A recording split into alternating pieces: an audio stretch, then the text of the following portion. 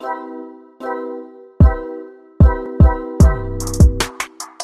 everybody, we back again. Spider-Man fell. Oh no. I'm Spencer, and of course we have our licensed clinical therapist and plushie enthusiast, Naz. Hello, people. Hello. And hello, enthusiast. This is the Different Spectrums podcast where we talk about movies, shows, and the mental health aspects that surround them. Yep. We also have some laughs, so don't take us too seriously. Or do. Exactly. Don't forget to run up those likes for us. We'd really appreciate it. And before we get into business, please hit our link tree where we have a ton of resources, especially in our Google Doc or our Google Drive. Naz took a lot of time to prepare that. So please check it out. Tons of resources. And if you do check it out, please leave a tip for us. Like I said, took Naz a lot of work to put into that, and Anything else? Yeah, yes, anything helps. $1, that's as low I'm gonna go. All right, just $1. $1. All right, $1. Price is right. All right, so this is part 2 of 3 for Ted Lasso. Since the show is kind of, well, it's coming to an end, haven't seen it yet, so no one spoil it. Since it's coming to an end, we wanted to really kind of deep dive into Ted Lasso, and all the different characters that we want to really break down. For the last one, we mainly talked about Ted's panic attacks. Now, this time around, we're going to be talking about Ted and his father, or the father issues that he has around him. Yep. Right. And so we're going to be taking a look at 3 scenes. One talking about Ted actually telling his therapist about his dad killing himself. And then we're going to be taking a deep dive into the therapist scene where he's talking to his therapist about his father. And then the third scene about Ted talking to his mom and how he kind of gives her the business. Yeah, it gets interesting, people. Yes, it does. So we're going to be taking a look at those scenes. Naz, anything before we get into it? Yeah. So we're going to check out these 3 scenes. I'm really excited to dive into this. I'm going to try and therapize him as best as I can, and also throw some case studies in like I usually do. Again, shout out to our listeners, right? The biggest cities that pay attention, biggest states or cities is New Jersey, California, LA, Minnesota, Minneapolis, and we're known to staying strong. And then, way down under is Michigan. You're slacking, Michigan. But the people in Detroit, Warren, I appreciate you. People in Detroit, I appreciate you a lot. So let's check out these scenes. Let's have some fun. Remember the resources. They are free on there. Tons of education, worksheets, tons of fun things for self-help. So go ahead, check it out. Work on your stuff.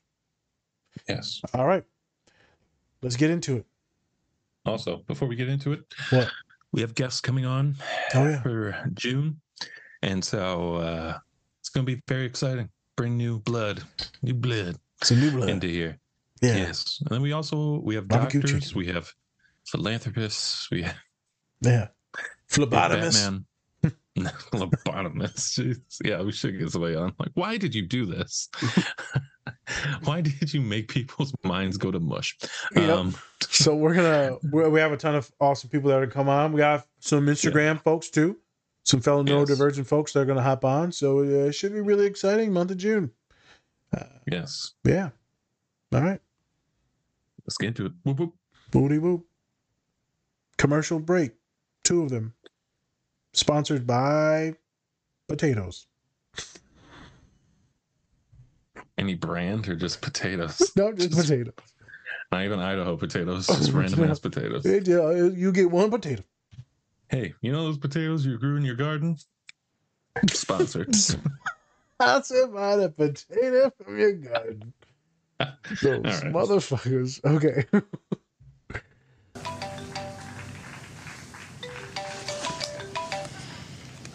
Hello, Coach Lasso. Sorry about the loss. Oh, and thank you for the new bicycle. It's very kind, but unnecessary. Coach Lasso? My father killed himself when I was 16. That happened to me and to my mom. I'm so sorry, Ted. And look, I don't know if that's where maybe some of my issues stem from. But... No, it definitely is. Right. No, that makes sense. Do you want to talk about it now? No. No, not right now. I need to get back inside of the team. I just wanted you to know. Okay. Thank you for telling me, Ted. Please call if you need me. I will. I will. I'm sorry. I will. It's okay. Good night, Ted.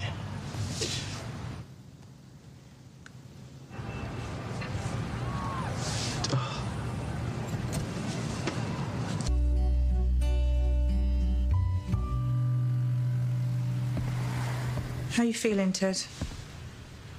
I'm better. You know, not great, but better. Good.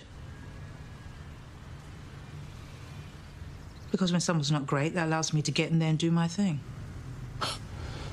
Yeah. May I sit down? I wish the doctor would, yeah.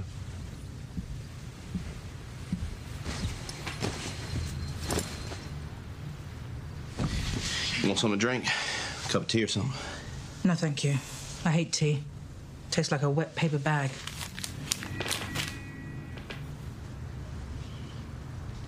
I'll tell you anything.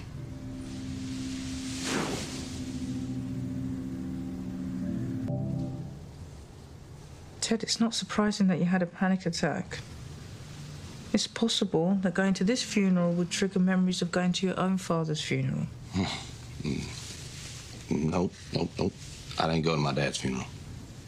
Okay, why not? Because he quit.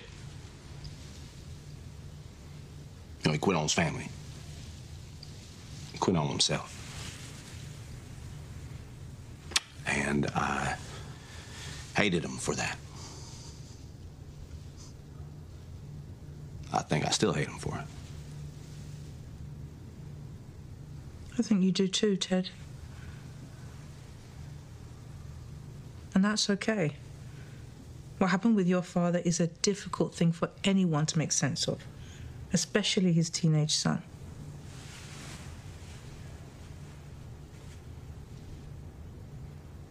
Do you agree? Okay. Okay, good. Why don't you share with me what happened?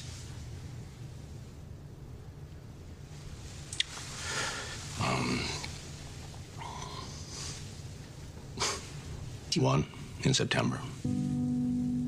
I remember the date because me and a bunch of high school buddies were going to do a marathon of all them Jason movies that night.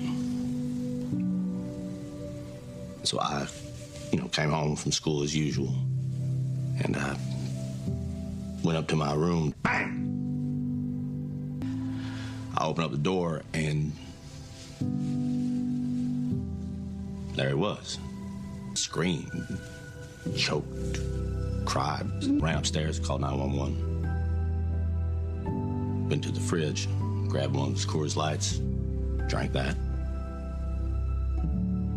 Then I called my mom at work and let her know she needed to come home. I'm sorry that happened to you, Ted. Yeah, me too. And I understand why you're angry with him. He took a lot away from you. And my mom.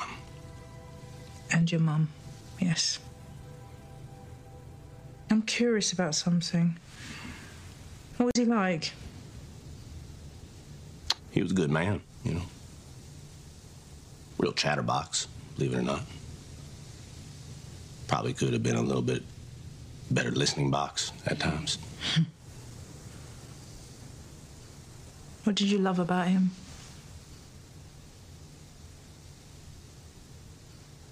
Why? You told me what you hate about him. I'd love to hear something you remember that made you feel good.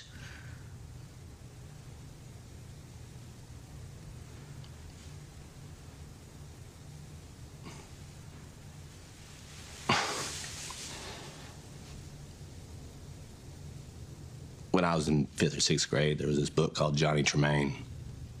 And our homework for like a month was to read this book. At the end of the month, I hadn't read a lick of it. You know. And we had a test, big test, like the next day. And the night before, I was anxious as all heck, and I couldn't sleep. And my dad starts getting after me about that. And I start crying. And he's like, "Whoa, buddy, what's wrong? What's wrong?" And I tell him what's up. And he says, "Hey, don't worry about it. Okay, just go up to your room, lay your head on your pillow, and think about something you're looking forward to." So that's what I did.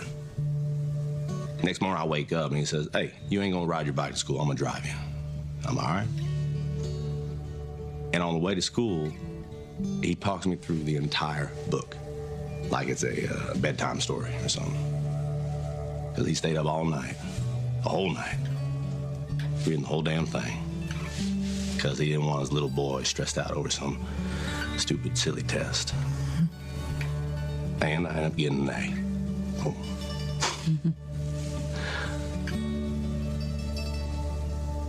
He was a good dad. And I don't think he knew that.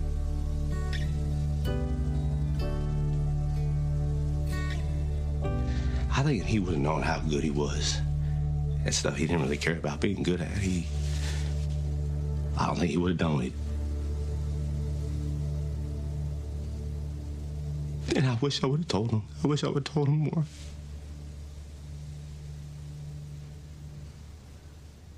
I was just so angry at him. Because he was always gone at work and just out with friends or something like that. And then he was gone.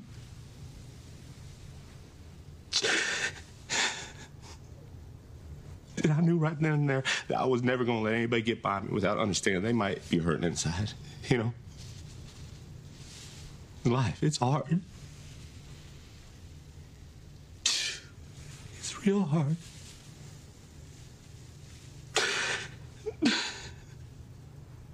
Thank you, Ted.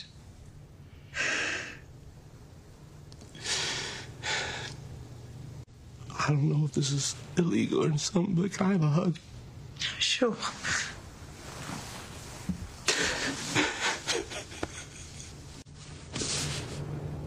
It's okay. Are you going to charge me for this session? Of course I am. Okay. For the house call. I appreciate your integrity. You're welcome. Yeah, okay. Hey, congratulations on your big win. I didn't know if you'd be in the mood for meatloaf or lasagna, so I made both.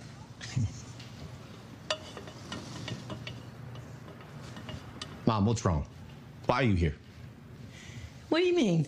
I mean, if you got something you need to say to me, I'd appreciate if you just went ahead and said it. Oh, stop. I just want to spend my last night in London with my son and make sure everything's all right. Mm-hmm. Yeah, okay. Well, thank you for cooking dinner, both of them. Oh, you're welcome. And fuck you for not wanting to talk. Excuse me? Thank you for flying all the way here to come see me. And fuck you for not telling me you were coming.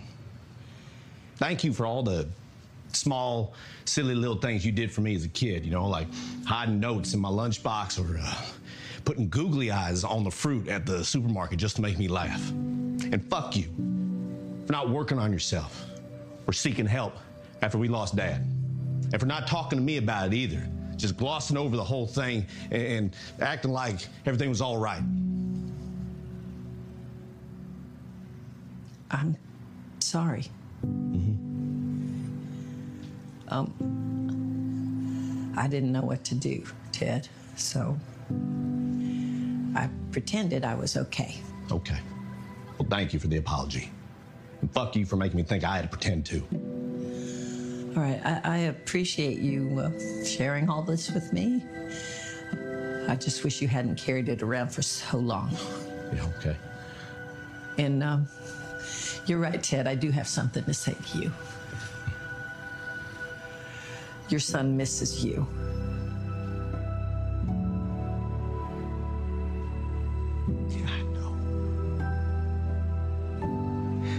miss him too.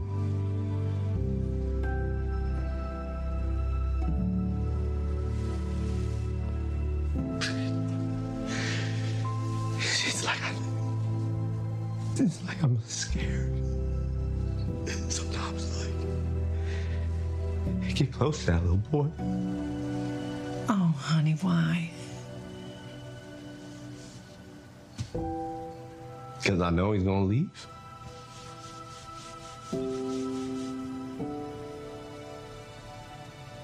Oh, well. No. You know, all right, that is the thing about being a parent. Sometimes you lose, and sometimes you win, but most of the time you just tie. All we can do is keep playing.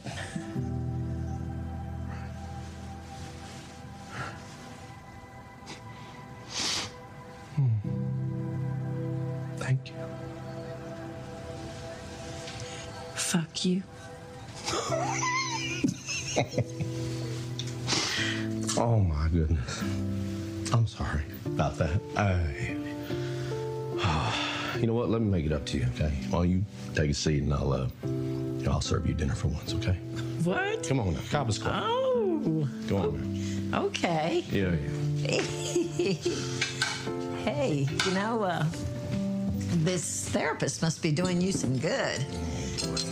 Leave her out of this. Oh.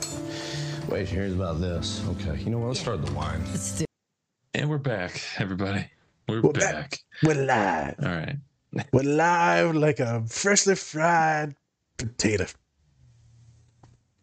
All right. Okay. So just watch the few scenes. Naj, do you want to kind of break down the first scene and then we'll go from there? Yeah. So this first scene, I just want to go over it kind of quickly. There's not a lot in it, but it does start us off on our journey. And now Spence introduced the next scene. So it's after the game, right? They win the game. Jamie Tartt's dad comes in and starts roughing up Jamie, trying to get some signatures or some trying to get on the field and stuff. And then his dad freaks out, starts like getting abusive, right? Jamie punches him. All this it was wild. They kick the dad out. Coach sees it, starts to freak out. Looks like it could be pseudo panic attack, but it's definitely triggering in a lot of different ways. Makes him think about fathers, his son, makes him think about a lot of different things. He leaves, calls a therapist. He's like, hey, so my dad killed himself. That's why I've been holding back. That's what's going on with me. I just thought you should know that. She says, thank you for telling me that. I'm so sorry that happened to you. He cries. Then he goes back into his players. Why did I pick that scene? Because that was the episode where she starts it off with, this guy's stubborn and I don't know how to work on him and he won't let me in, and he uses his laughter and his humor to push people away and keep others away, but they're happy, right? It's a defense mechanism based on some type of trauma that she doesn't know how to get through. And then her therapist or her mentor or supervisor is like, oh, it sounds like someone I know, making fun of her. So she gives him a little bit of her world after she gets in a car accident. She gets hit by a car. She cracks and gives him a little bit. She not confides, but self-disclosure, we call it. A lot of therapists do not agree with self-disclosure. They're more stoic and reserved. To me, I've been trained, if it can help the individual, then you can disclose some things, long as it's on their track, long as it's about them and not like them talking about you or feeling bad for you. So it's a very powerful moment because that's the scene where he finally shows vulnerability. And that's when now the work can be done, because now you've admitted there's an issue to a therapist. Well, now we can work on some shit. So that was episode 8, season 2. Yes. Episode 10 is what we're getting ready to get into. And that's where we're going to do the heavy lifting. And then we'll do season 3 in a second here. All right. Yes. So let's break down the context of what the hell just happened and what led us to that second scene there. Yeah. So we find out that Rebecca's father dies, and Ted was going to go to the funeral at first, but then he started thinking about, I think he had another panic attack, and I was kind of like, I don't know if I should go to this. Come to find out, he calls his therapist.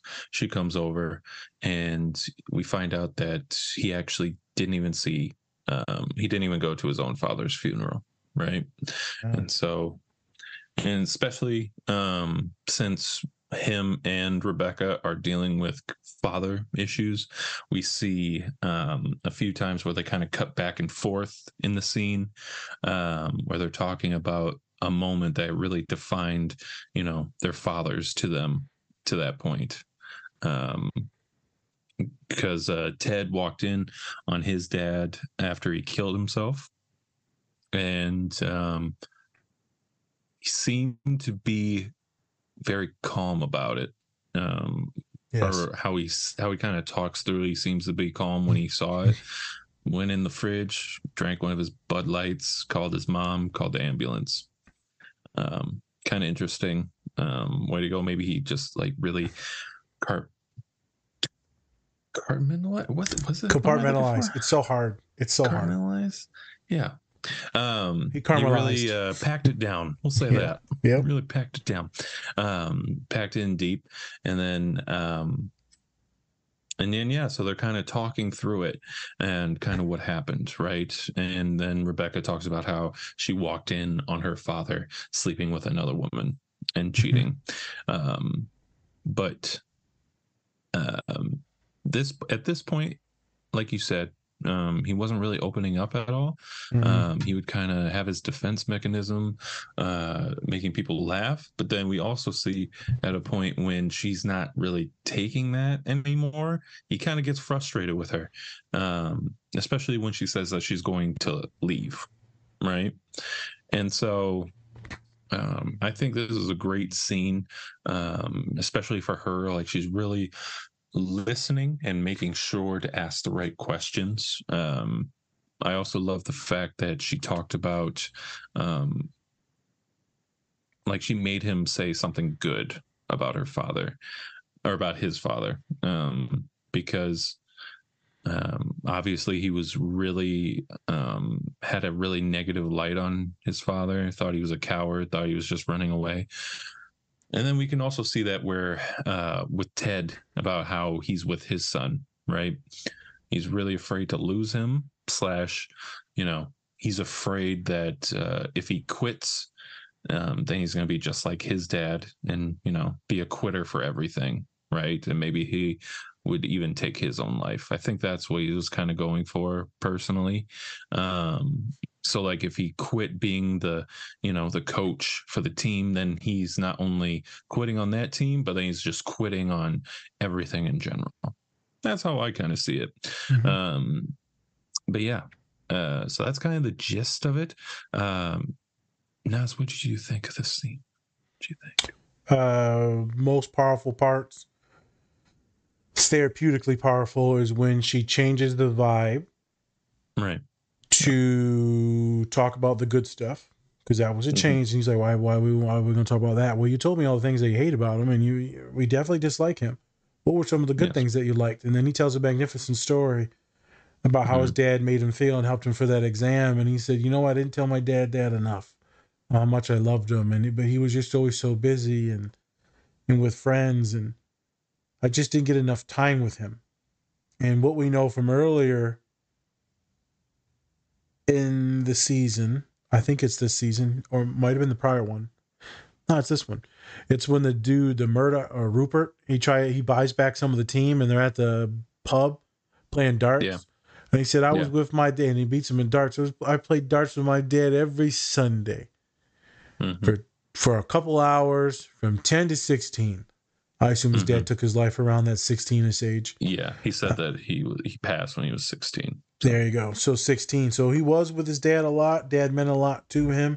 Obviously, very tragic that it was discontinued. Everything just stopped. Very powerful part is the beginning. I mean, my God, you walk into the house and you just hear a gun go off. Yeah, It's pretty twisted. Pretty terrifying. Yeah. I work with a lot of clients. I've had clients with a lot of death in the family, cancer, accidents. I do not think I've had any by suicide. I don't. Most of it has been health concerns or accidents, or murder. Had some with murder. But I haven't had any with suicide, so that's an even tougher pill to swallow. So it's very traumatic for him to go through. And the therapist, she's doing good. She's validating. She's listening. You know, she's being empathetic and kind and soft, but she's also a hard ass, and she keeps you on your shit.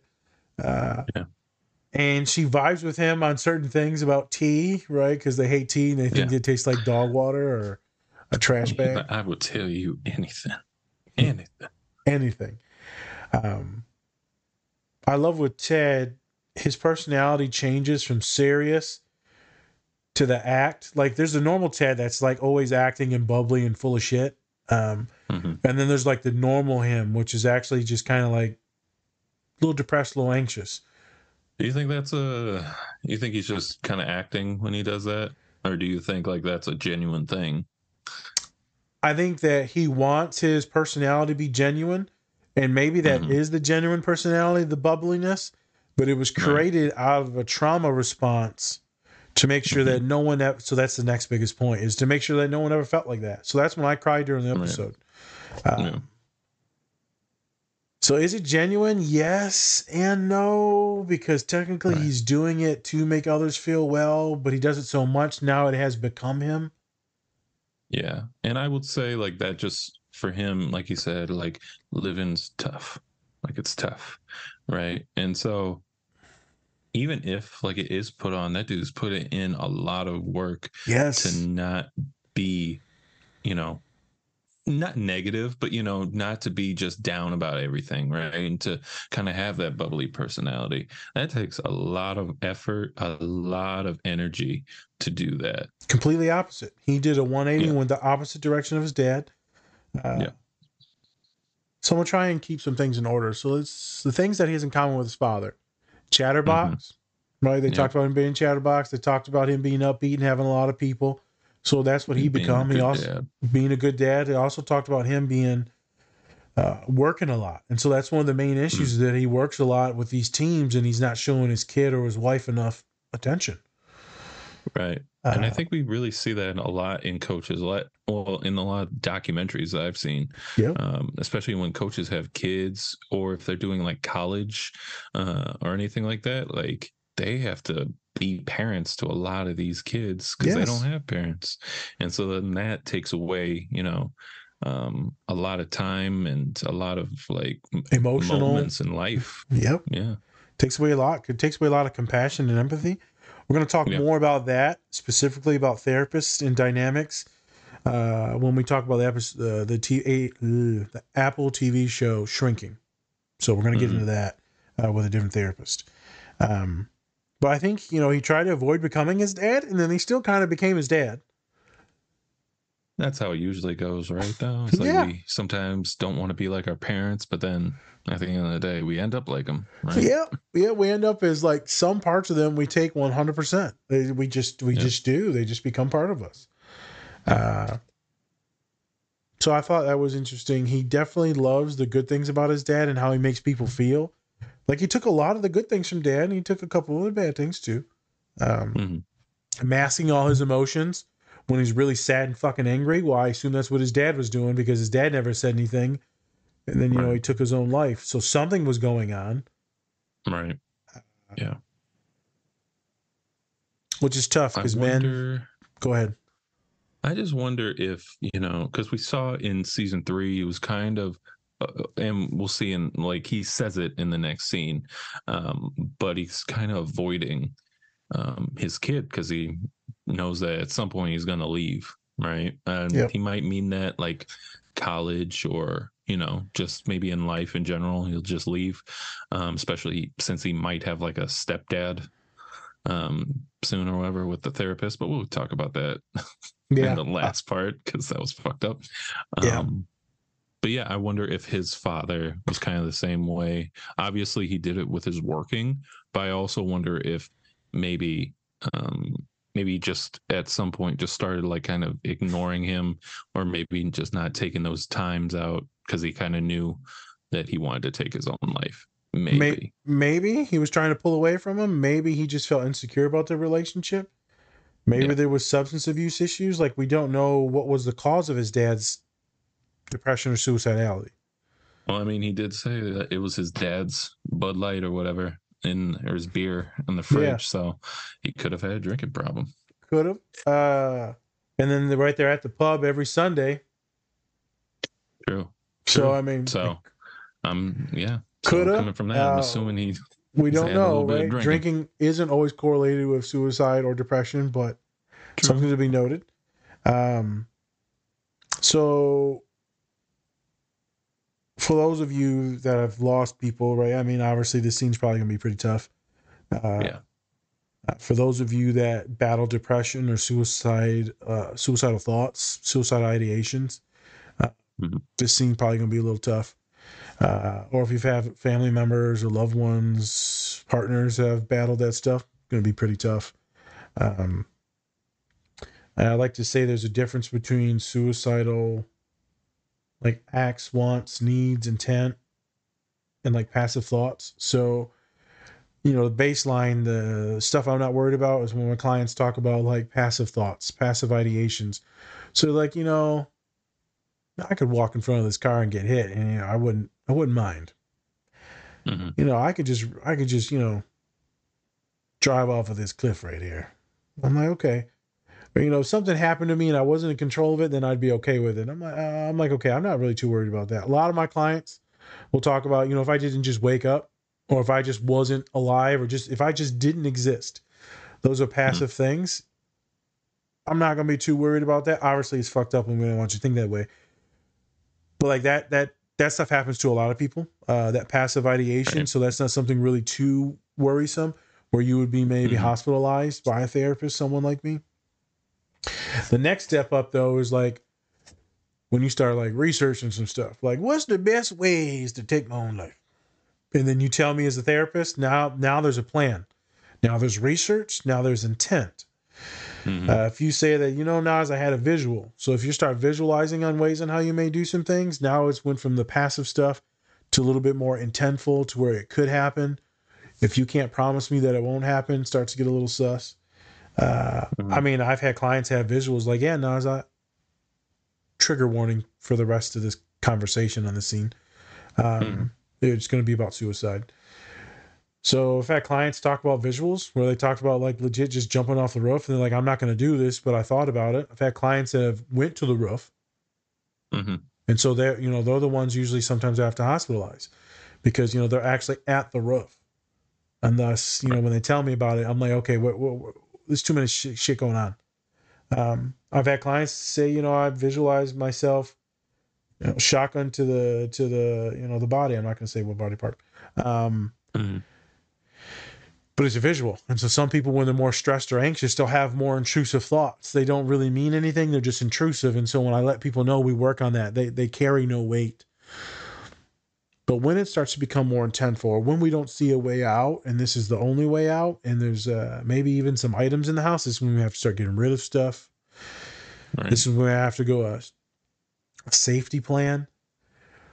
So when you have this thought or feeling, this is the things you're going to do. Boom, boom, boom, boom, boom. You're going to do all this like coping mechanism stuff. These are the people that I could call. Boom, boom, boom, boom, boom. This is the ways to make sure that my house or apartment is safe. And then worst case scenario, here's the hotline number for everyone. It's 988. You can call 988, not 911, 988, or you can text it. It's a suicide hotline number. They shortened it. There's going to be local numbers around you. If you're on a college campus, you will call the campus telephone number. In worst case scenario, just call 911. So there's options for you in that safety plan. Everyone should have one if they have any suicidal thoughts, feelings, or gestures. But sometimes we can't cognitively function enough to make that plan, and things get worse and worse and worse. So you got Ted, who's now been traumatized by his father, You see Rebecca in this scene, she's like crying and animated and she's like in her stuff. He is like dissociated from his stuff. There's no emotions, as Spence said. He's just kind of like, he's dissociated. And to me, it's worrisome. Then he tells you how angry he is because his dad quit. Fuck, I'm not going to his funeral. He quit. He quit on me. He quit on my mom. He's mad at both. He's really mad that he quit on his mom because that fucked mom up and thus fucked him up. Right. So we'd have to therapize the hell out of that. Yeah. She did good by getting him to draw out some good things. She did good at validating him being angry and that it was messed up that his dad did that. And it depends on how that goes. Some clients could be like, yeah, thank you for saying that it's okay to be angry or that it's okay to be messed up. I would also try to get him to just back off from being so angry at dad because you don't know what dad was going through. Like, yeah, was it selfish and it hurt you a lot? Yeah. Dad must have been pretty messed up to do that. People just don't do that.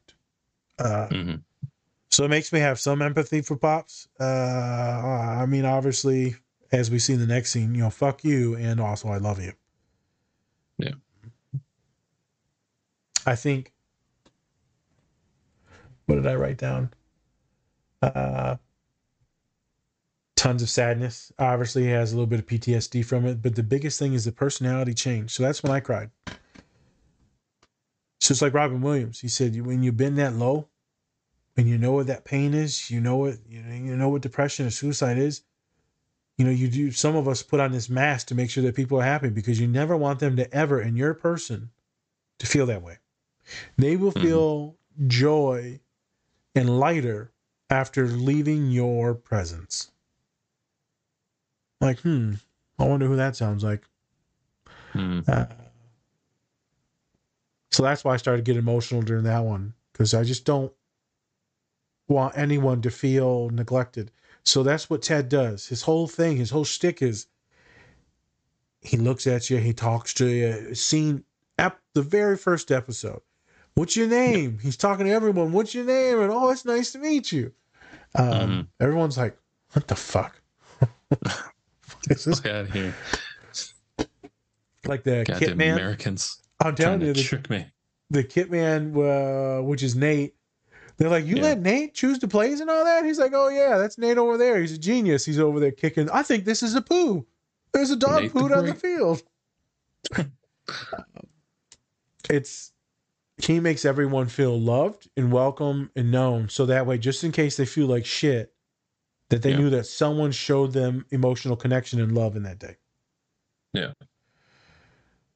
You know, there is some studies showing that people that have been through a lot of trauma have more empathy than others. It's a lot of learned empathy. But he did a personality change. He wanted to make sure that no one ever did what his dad did. So what he did is put on this mask and he put on this clown face and he made people happy, even though he was super fucking sad and he saw his mom was sad and miserable. But he just put on a face, and then that got him to win a lot of games, and people loved him. Yeah. People and his players loved him. Yeah. They were also talking mad shit about him too. So let's be honest. They were talking mad shit, saying like he was soft and shit like that. Oh yeah. So eventually they all come over. But yeah, and that's like kind of the ups and downs of like, especially being a coach for any type of sport, people are going to be passionate about it, right? And but he took an approach of actually being able to talk to the fans themselves, which not a lot of coaches do that, or at least kind of live around that area and be like, hey, and go to the pub where they all watch games and shit. But I will say, Ryan Reynolds and Rob McKinley, I forgot his name. Yeah. They actually own a team called Wrexham, and they actually did that. They actually went there, and then they started talking to like all the locals and making sure that since the team is like a community-based team, it's like got to make sure that they're happy in order to make sure everyone else is happy. So I kind of like how they sprinkled that into there. Especially, they probably watched Ted Lasso and some shit and was like, let's do that. Yeah, I'm sure they did. It's funny because Jamie Tart, the actor that plays him, he said that technically the show isn't that well known in Europe. It's famous in America, but not so much in Europe. That's and interesting. He said he walks around everywhere in England. He's like, yeah, no, I'm super fucking famous in America, folks. And they're like, yeah, sure. Yeah. And he's like, I promise you I'm famous. Which is weird because they have so many references to actual teams. Yep. All of it. And it's all part of the culture and all that stuff. But yeah, I do think it's very authentic, but maybe it's not authentic. But I feel like it is. It probably is. There's this really cool team in the soccer league now that got promoted. So they were in the champion league, but now they're in the Premier League. And so they just literally did what Richmond did. I think Luton. It was either Luton or Lofton. It just happened Wednesday, so yesterday, where they got promoted. And they weren't even a team like 6 years ago. And now they're like promoted from like no ones. And they got promoted 4 times. Wow. Yeah, literally the stadium is like packed in by a bunch of houses. It's just all houses in the stadium. It's really cool. That's so it does happen. Yeah. So a lot of people did not like him, and you'll catch that with some therapists or some people that are like really nice or like comforting and cuddly. You're like, I don't trust this motherfucker. I don't know. And then you get to know him, and you're like, oh, okay. Yeah, he's not too good. Yeah. It's the same with me for a lot of people. A lot of folks would be like, and then they'll be like, at the end of therapy, I don't know how I'm going to live without you. Like, motherfucker, you didn't even like me when we first met. Like, you'll be fine. They're like, yeah, but I don't know how we're going to do that. That changed so much since I started dating you. Oh, we did. There was a bunch of humans recently because the end of the semester and they all graduated. And they're like, this is the last time, isn't it? I said, no, homie, we can meet. I'll meet you next week real quick and we'll say goodbye then. Usually students don't want to do that. They rather just say goodbye in that moment because you don't want to say avoid the big goodbye because that's like, who the fuck wants to say a big goodbye and then start crying the whole time? True. So they'll be like, this is it. I've had a couple take me up on it, and that's when we do like a little gift exchange, and then it's like really emotional. And I did the same thing. Well, technically, Ted's like, "Hey, is it illegal for you to hug me?" It's not illegal. It's just not a lot of therapists will touch. Frowned upon. Yeah. Because you don't want to get into trouble or anything misinterpreted, right? Misunderstood. A lot of gender stuff in that too. But one of the kiddos, I can tell they wanted a hug. I said, "You want a hug, kiddo?" He said, "I've been wanting to ask for so long, but I didn't want to make you feel weird." I said, "It's all right, kiddo. Come on." And I gave them one of them old long squeezes, and they were just sobbing, just like Ted was. It was intense. She did very good at therapizing the hell out of him. What would need to be further broken down is his personality versus Dad's. How can he set some boundaries around people pleasing so much and putting on the show and, spitballing all the time? That shit's tiresome. And then how are you going to go home and love your wife, your partner, your husband, and your child because you just shot your whole wad of energy and love and empathy at work? Right. Yeah. It's gone. You only got so much compassion and love to give. That shit's not infinite. Right. That's why people love animals, because you come home, the animal just loves you. You don't have to do anything.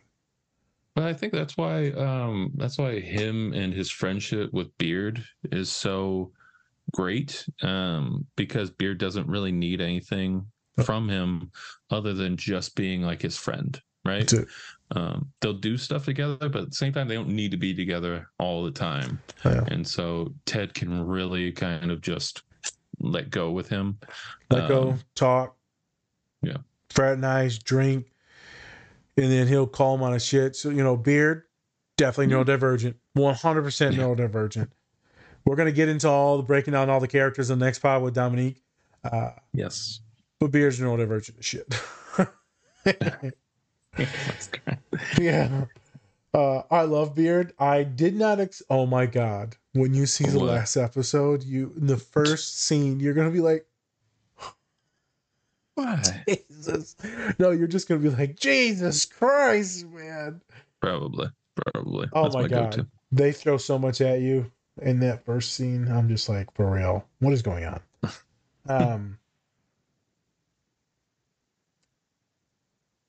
Well, I'm just scanning my notes here, people. So a lot of people that deal with death, 1 to 2 months. I think that normals, they work with me 1 to 2 months, and then they can start feeling like more normal. That's immediate death. I got clients that are working through old deaths right now, and then feeling they let the people down, or that they've shamed themselves in the name of their parent, sibling, whatever it was. So we work through that stuff. We do a lot of journaling and dialoguing back and forth to work through that trauma, or to talk to their loved ones that have passed. But specifically, this is him being mad at his dad. So I would definitely have him have some conversations with his dad, man, and let some of that stuff out. And the thing is if you blame yourself, like, how did I not know? Then that's what happens with a lot of people that do suicide attempts, and their friends come in to see me because they're traumatized. They're like, how did I not know? I said, you don't fucking know, man. People are good at hiding it. They didn't want Especially you to know. Parents. Yeah, they hide it. To protect you, and people just don't always just come out and say those things. So if you don't know, or you didn't catch it, or you didn't see the signs, don't blame yourself. It's not on you. It's the biggest thing I try to tell my clients when something like this happens. It's not on you. It is not on you, but I should have known he was going through it. How would you should have known? Yeah, like that makes factually, well, I'm just so selfish. No, you live in your own life. They live their own life. Maybe you missed out on some subtle cues, but it's not up to you to be picking on subtle cues that someone's going to take their own life. That's not up to you. No, it's not something that I think daily, like, oh, let me make sure, like, my best friend is not thinking about taking their own life. No, we're talking about string cheese. I'm not reading any more to this discussion other than string cheese. Right. And then you also don't want to like push them away by like constantly asking them like certain questions and stuff like that. That obviously would be you want to inappropriate. ask people questions, but I think that's once you like really feel out like there's something going on here. Yes. That's after you think something's going on, like Spence said, not just like, hey man, how that string cheese? You gonna kill yourself? Huh? Yeah. What? So it would be after you saw something, or maybe you consulted with a friend or someone else, and then you can start having like these pseudo interventions. Yeah. But please don't take the blame on yourself. And a lot of the children, so like Ted's probably going to think that maybe he was too much, maybe he caused it, maybe it was the bills or time, maybe, right? And I can see where Ted would probably blame himself, unless he changed his personality to make sure that he was always adding to people's lives instead of maybe him being a burden to people. Definitely has some attachment issues. 100%. Those need to be worked on. And like when she tries to leave, when she quits her job, resigns, and she moves on, he like has a full on meltdown.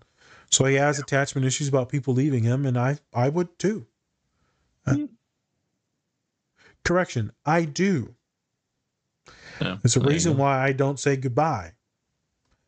All right, yep. I'll talk to you later. True. Like, all right, peace up. Yep. Yeah. You're like, all right, bye, man. I'm like, oh, yeah, peace be with you. Just driving away. Yeah. I don't like it, man. I've had, a loss, and I've watched people walk away from me. It's not good. So whenever I'm having students or clients say goodbye, I have them walk away because I can take on that trauma because I've already been in it. I don't want them to see me walk away because I know they can burn into your head, and they don't need to see that image. And so I have people walk away from me. They choose when they're ready. I told a kid the other day, I said, hey man, I'll cancel my next appointment. We just going to sit here. They said, what do you mean? I ain't kicking you out of my office. Whenever you're ready to leave my office, you'll leave my office. But I'm not kicking you out. You'll go when you're ready. Well, I've already been here for an hour. I said, well, okay, man, you're still full on sobbing, so I'm not kicking anyone out of my fucking office. So we sat there for another half hour. You got to watch out with people with attachment issues or just love. people that love you so much, you got to make sure that it's on their terms and you're not just running away from them and cutting them off. Because people like me and Ted, people get really, really, really, really close to us and they become infatuated with us because we're different. And they can't figure out why we're different. And most of the time it's because we're neurodivergent and people just enjoy our love. Okay. Yeah. Let's hop into you introduce scene 3 and then we'll chop that up and then I'm going to try and do like even more of all the scenes. Okay. So next scene is 3rd season. I don't know what episode. I don't know either. I think it's the second to last episode. Yeah, I think it's 10 or 11. It's called Mom City. Yeah. And so the backstory behind this is that Ted's mom surprised Ted by flying to England and visiting him. Throughout the episode, Ted says that he's happy she's there, but he's acting differently. He's kind of acting a little bit more reserved than he usually is. And then his mom is talking to everybody, making friends with them, and just being really out there while he's kind of like, Mom, what the hell? Calm it down. Yep. And then it kind of all leads to this scene at the end where he finally has a confrontation with his mom and tells her, fuck you, multiple times. I love you. Fuck you. And she's very taken aback by that. Yeah, it's like, what the fuck is going on right now? Our kid, it's just all of like, I just made you lasagna meatloaf. Jesus, dude, I know. Calm down. At least cuss her out after you eat. Jeez. I know, right? Jeez. So, and then he's kind of telling her the issues that, that she did a lot of good things, but at the same time, she was acted like nothing really happened after Ted's dad died or killed himself. And so now he's kind of really letting all of that out. And you could probably tell that from the beginning, since he saw her, he, knew that he couldn't say anything, right? Because you don't want to get your parents upset. And then also, she flew all the way there. You don't want to just make her trip negative, right? Then she kind of tells him that her son misses him, or his son misses him, and that was a big revelation for him. Even though he knew it, I think hearing it from his mom really kind of solidified it, right? Yeah. And then he kind of tells how he's afraid that his son's going to leave. And then they kind of sit down and eat dinner. So he kind of has like all of that kind of like burst of like, fuck you. And then he's like, oh, my bad. Sorry, my bad. Can't wait to tell my therapist about this. So first kind of seeing the scene, I was actually watching it with Dom. Yeah. It's very interesting because it's like I kind of connect with that a little bit. Like, I love my mom, love her to death, but there are just some times where I'm just like, what's going on here? What's happening? Like, sometimes when she's talking, I'm just like, why are we talking about this? Whatever.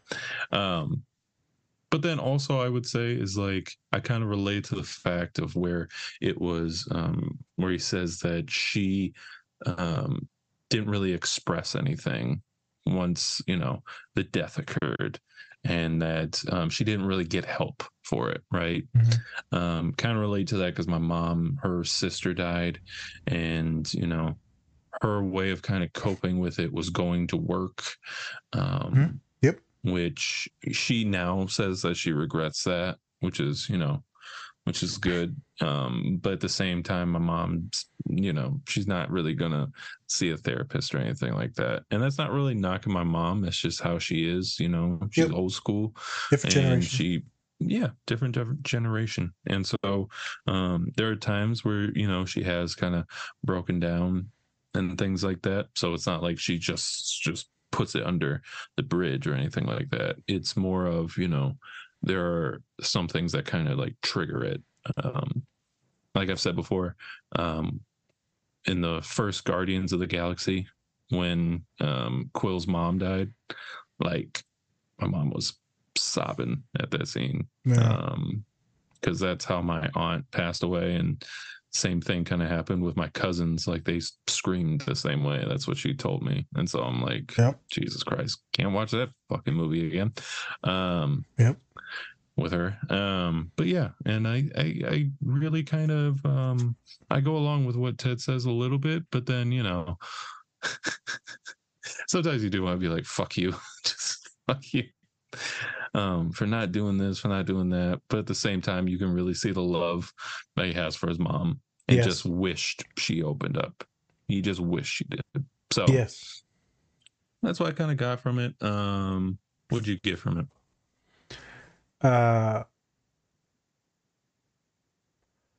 Good acting. It's fuck you for not showing up, for not working on yourself, for not talking to me or listening to me or just showing me that it was okay to express something. You ran away, you hid, you glossed over. And so I saw that, and that's what I did. I saw that, and that's what I replicated. I became a shell of myself and put on this fake persona for so long. And maybe if mom would have stepped up a little bit, just a little bit, then the young man could have developed a better self and a better identity, and wouldn't have been as such people-pleasing that he's always trying to do and cooking someone biscuits every single day for 3 years. Maybe he could be more standoffish. Maybe he could have told Jamie Tart in the first season to go F himself when he was messing around and all that. But, it took him where he was ready to blow up before he did it. But then again, he became a really good coach and really loving, and everyone enjoyed it. But, how much did you have to sacrifice? Right. How many boundaries did you allow people to cross? How did it hurt your partner when you were at work and other people were soaking up all your love? And then, thank you, Ma, for being like you, because he is just like his mom. He does all these small little kooky things to show people that he loves them. Presents and gifts, little talks, cookies, changing the water pressure in the place, right? I mean, he does all the small things. He's so thoughtful all the time. And then you see some realness in him whenever it's around his marriage. You see the anger come out because now it's unmasked. There's one part in the hotel, we're in a different city, Everton. Yes. It's close to something like that. And they haven't won in 60 years. They go there. He's supposed to sign the divorce papers. And Nate is shoving the stuff. He doesn't know. He's so anxious, Nate. He doesn't know to shove the plays in or not. And he wigs out on Nate. And you're like, whoa, what is this? You see that he's got some stuff and he just hides it. Yeah.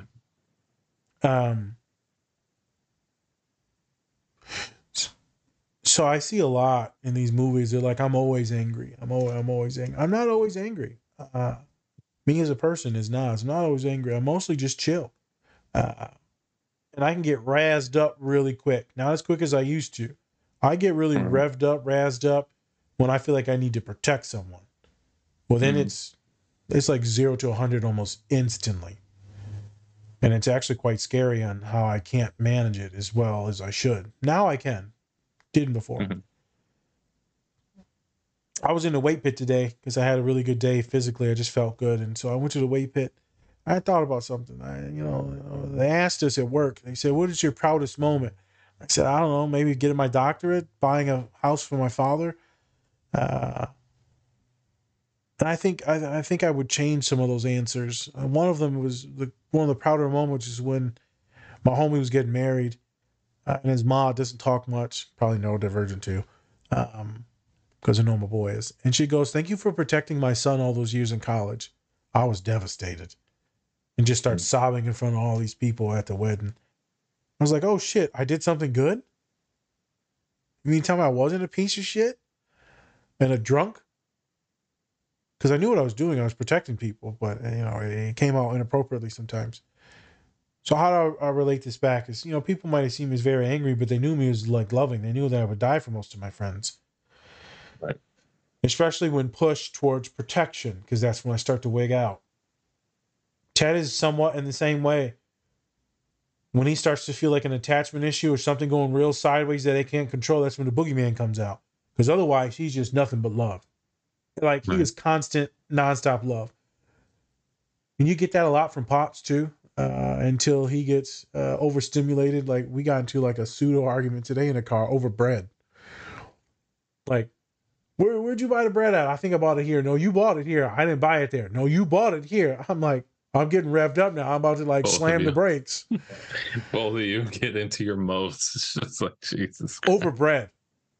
Yeah. Over where I brought the bread last week. It was so stupid.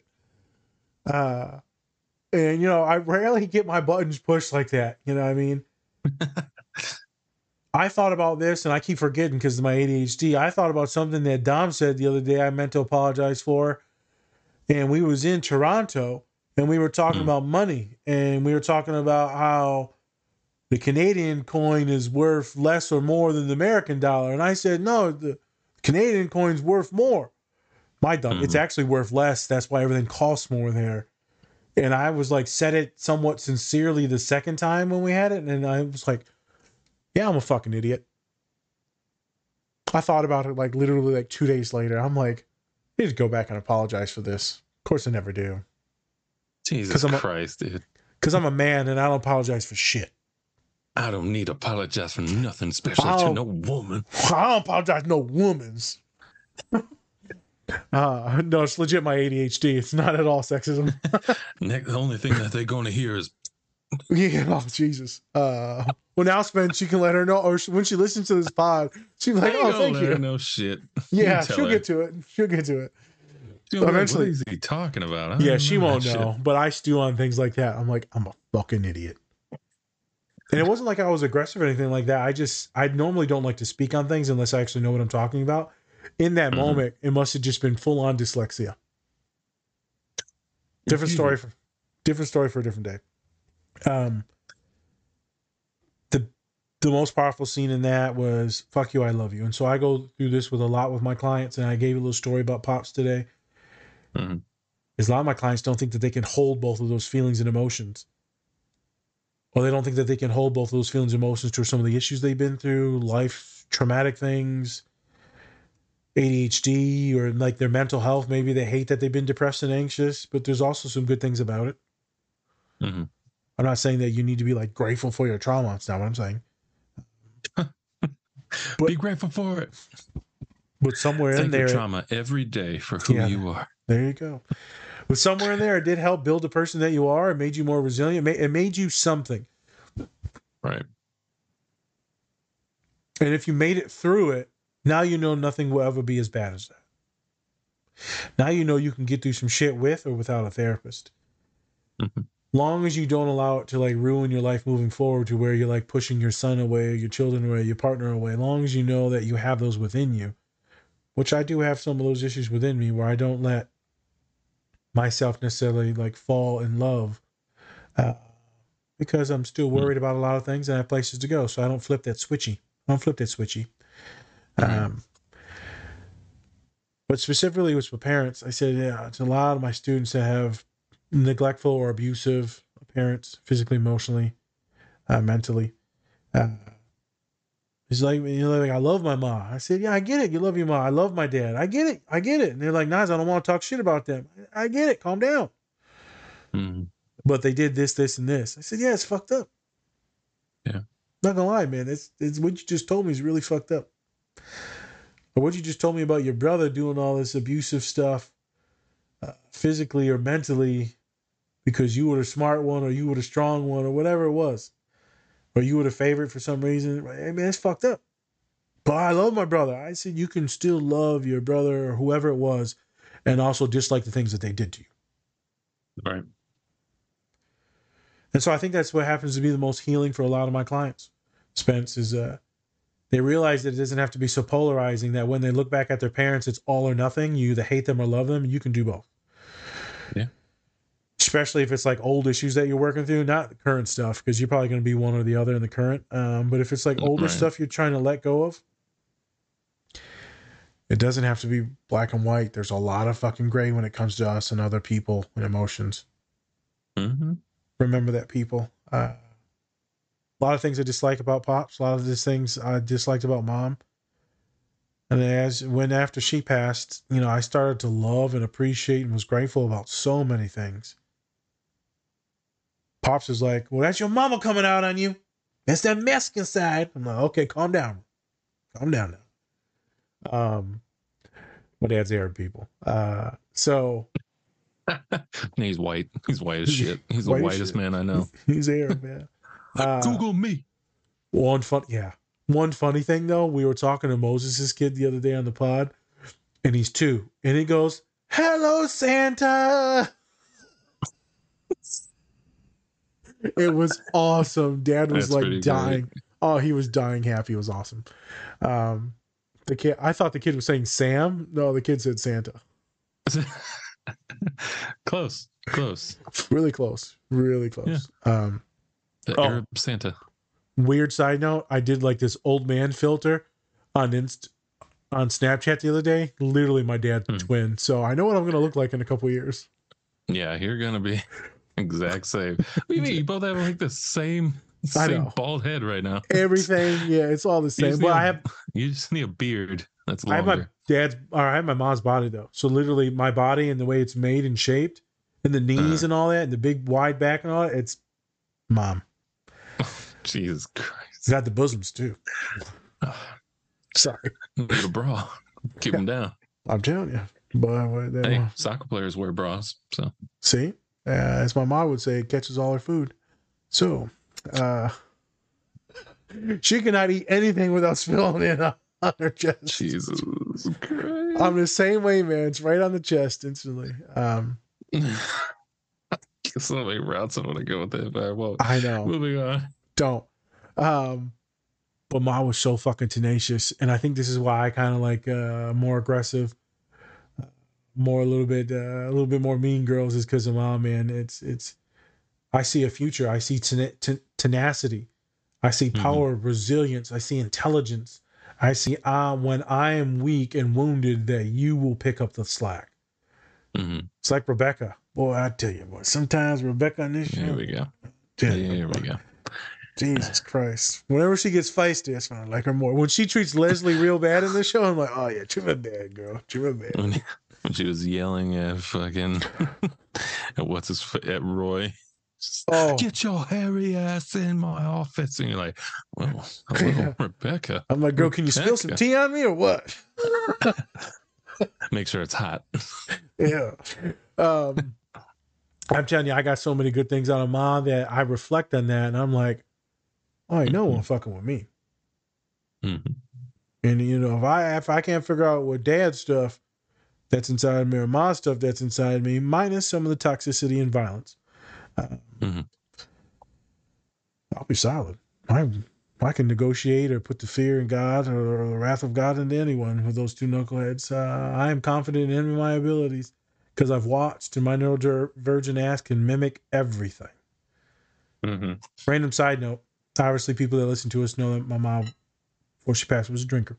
So I was doing yard work the other day, Spence, and I'm sitting down in the garage because, I'm fat and I'm tired. All right. And my dad, I said, Ma would be proud. He said, I know she would. And I said, you don't even know what I'm talking about. He said, what? I said, the fact that I had 2 shots of tequila and a Red Bull and went back to doing yard work. He said, damn, she would be happy. Yo, mama. Yeah, she'd be so proud. Oh my God, man. She would be so happy. He said, that's my son. Not that my yard looks nice, but that I had 2 shots. I know it's fucked up, but I promise you, it's not me razzing. They're like, she would be so fucking happy. She would make her Long Islands and knock out like 10 hours of yard work, boy. She was, I'm telling you, boy, she was a fucking grinder.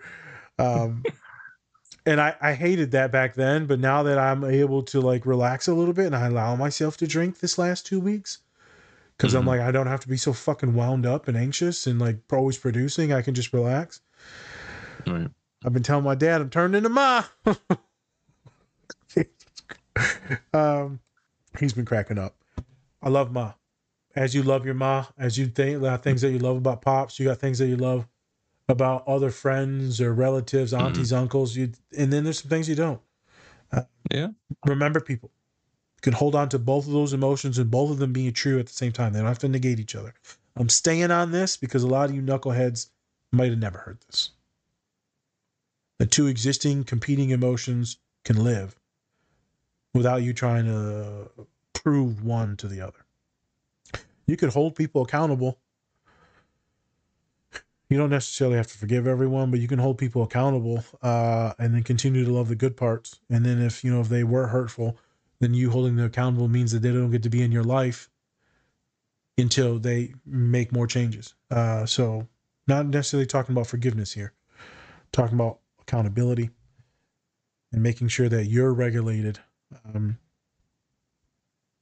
So where we go? In here, I talk about, so this is funny. The ma says, well, damn. She didn't say that. That would have been my ma. Yeah. She goes, well, your therapist must be really good. I don't know what's going on with you, but it's working, honey.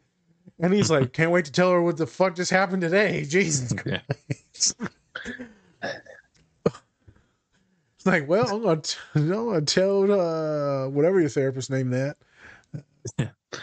Like, well, there's a lot of fuck yous. So, yep. Can you imagine? And the funny thing is I have clients, they're like, I have them journal in their note.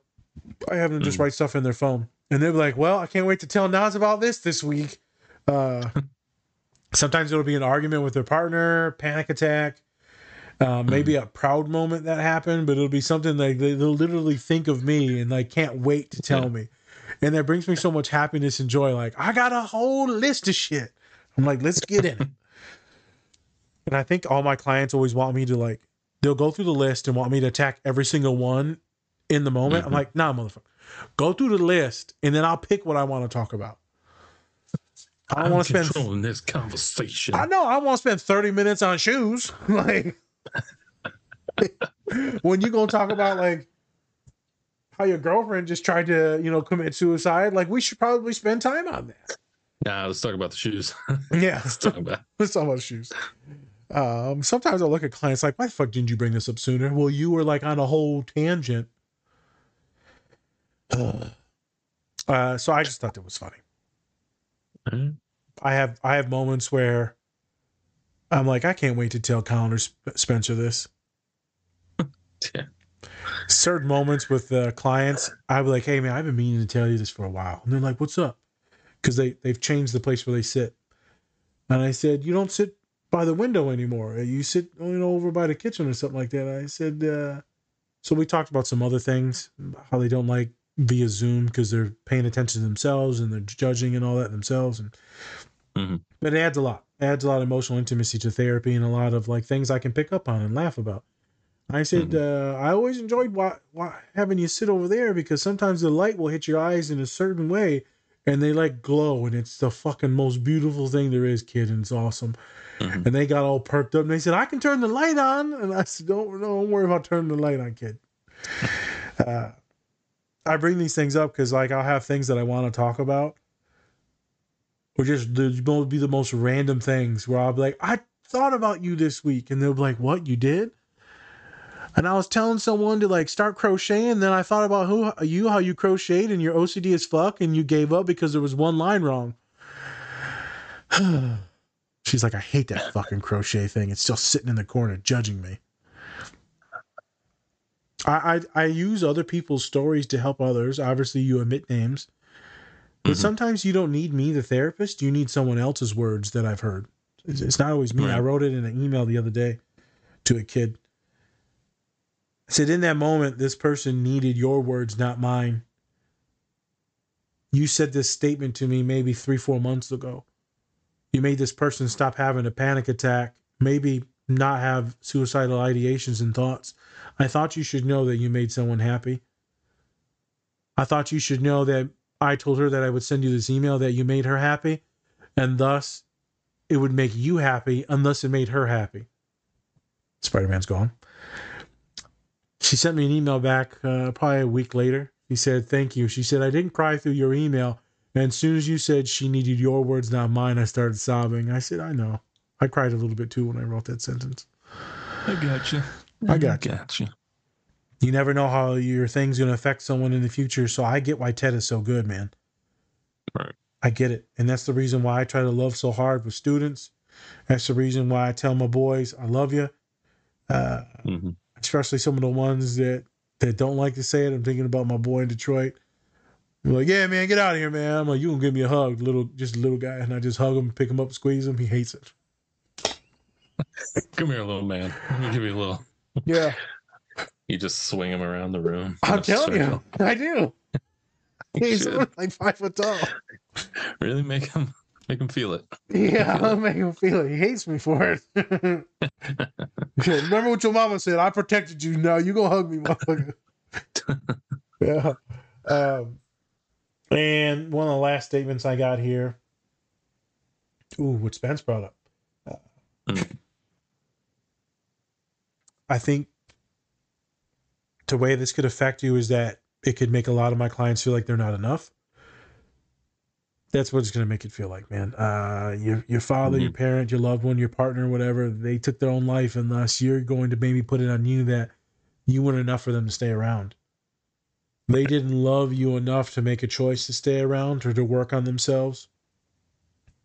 I know I may have felt many of those feelings towards issues that I've dealt with in my life with both parents. Everyone says they love you, but you could have made better choices. And you decided to make the wrong choices, knowing that it would take you away, or knowing that the alcohol would take you away, knowing that this would take you away. So you say these words, but where was the meaning back then? And so I've had discussions with loved ones and family members about this stuff, and I've worked through those things. But this is different. Right? He lost the person in the moment. There is no discussion. And so all there is I wasn't enough. All there is emptiness. Now, Ted's close to everyone and not close to anyone at the same time. You see how he's doesn't hang out with a lot of people. He hangs out with Beard because the relationship, like you said, but the love isn't just there. It's so interesting. He is avoidant while being extremely attached. He reminds me of me so much. So much. Because if I let myself go too far, then I know that I could be hurt. And I'm not necessarily always worried about being hurt. Because I've moved so much, I know that you lose people. And I lost so many people that I know that you lose people. But with Ted specifically, he thinks that his kid's going to leave him. Spence thinks that maybe he's going to go to college. I think that he thinks that he's going to leave him because Ted's going to think that he's a piece of shit himself, or the kid's going to find out he's a piece of shit.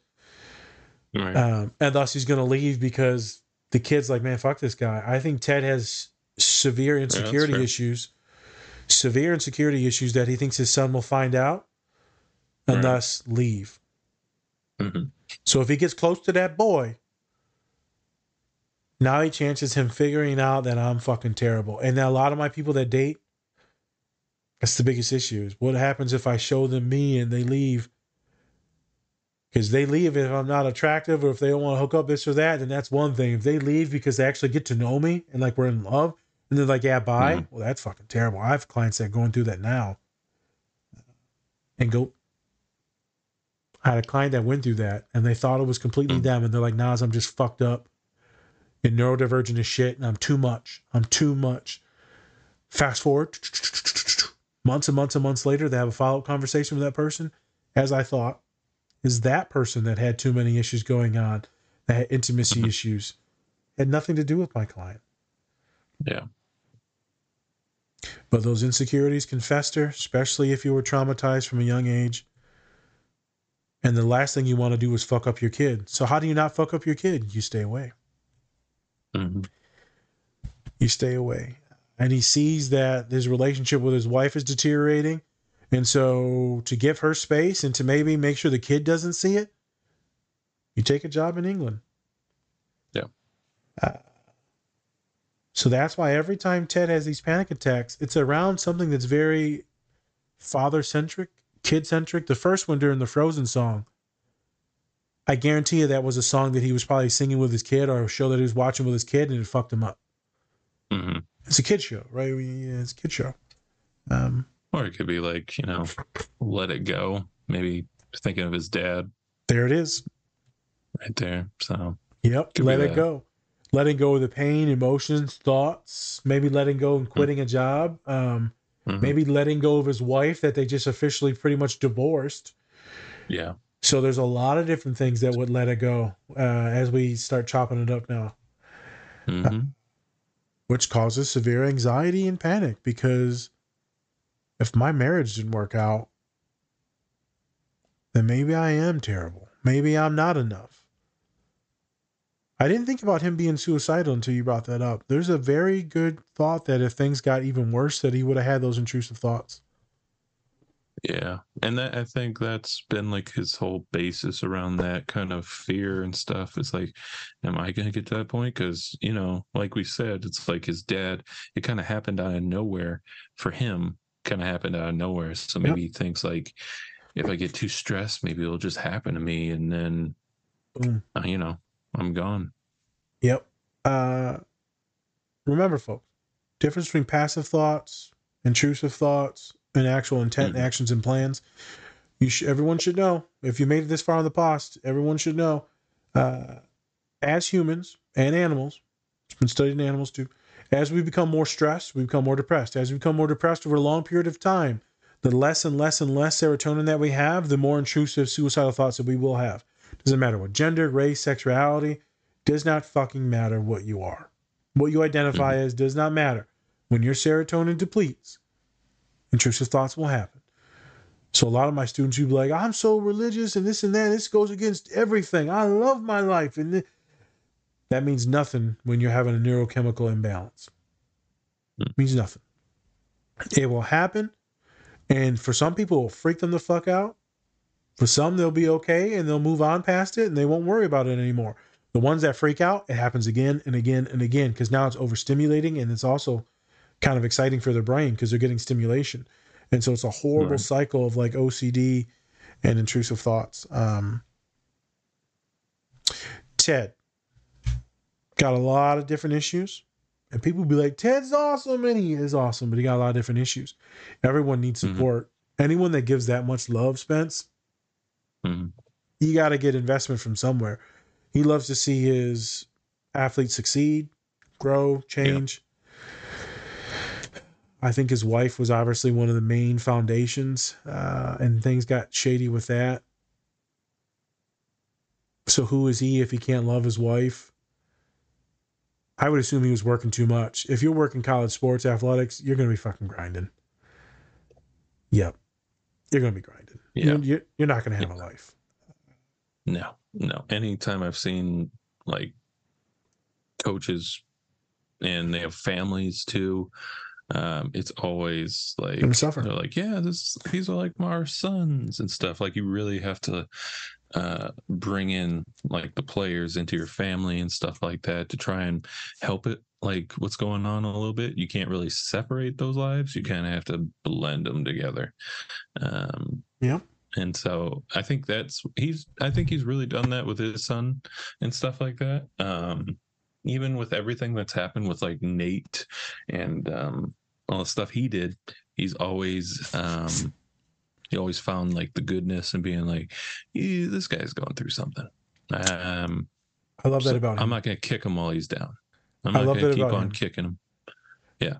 He finds the goodness in everyone and he pulls that son of a gun out. Yeah. He pulls out greatness in everyone. God, everyone needs a Ted in their life. And I am going to say it, most of us don't have that. Right. Because there's not that many people that'll gas you up like that without wanting something from you. Just positive, unconditional regard. The only way you're going to get that is a therapist. And some coaches will give it to you, maybe some mentors. But even in a coach, it's not just unconditional, because the condition is that you're going to do better and achieve in the sport. But then maybe they don't care about the sport like Ted. That's when Beard gets really mad at him, like, we need to win. Yeah. We didn't come here to lose. Hey, man, what are you going to do? Yeah. I feel a lot of empathy for Ted. I think a lot of people did not see this coming. But someone as positive as him and happy-go-lucky as him, other people like me that are damaged, I say damaged in a loving way. I think all of us are damaged in certain ways. I think that we need to find beauty in those things and continue to move forward with some of those damaged pieces. But I think people like him that put on that show, we can see it in others. We're like, okay, all right, homie. I don't know who hurt you, but I got your back. It's easy to tell that the people that are angry or sad or anxious or depressed or have been a little damaged. It's hard to tell that the happy-go-lucky ones have issues or been through things. It's like, oh, their life is fine. You don't know their life. So stop judging people. You don't know their life. You don't know what they're going through. Ted, very complicated character. Loved him to death. I'm glad that I finally got to the show. Found the show on my own. Yeah, of course you did. No help at all. And nobody's been telling you for a couple of years now to go check it out. Motherfucker watched Beef before this, but it's fine. It's fine. Yeah, I got to like 5 shows before this. Yeah, thanks. Appreciate that. And if you think about it, though, everything was kind of destiny. Though I got to watch it all literally right before the finale. Shut your face, bro. Shut your chubby, beautiful brown face. God, fuck it. It's all destiny. No one. It's manifest. You know what would have happened if you watched it earlier? You just would have watched it earlier. No. And then we would have kept doing episodes on it. No, I think it was all meant to be for this moment right now that we're sitting You're in. an ass. Well, I'm meant to tell you that you're an ass. So this is perfect if you would have been like, you know what? Fuck you. And I also appreciate you for watching it. But fuck you. Hey, appreciate you for watching it. Fuck you. No. Well, can't wait to tell my therapist about this. It's my dad. Surprise. Yeah, big surprise there. Yeah. So as we get out of here, love that I finally got to this. I think everyone should check this out. I recommended this to multiple clients already, multiple athletes already. I've used multiple quotes and sayings. There's a bunch of folks on ESPN and CBS Sports and all that, NBC Sports, that's saying that they use quotes from this. That this shit is just gold.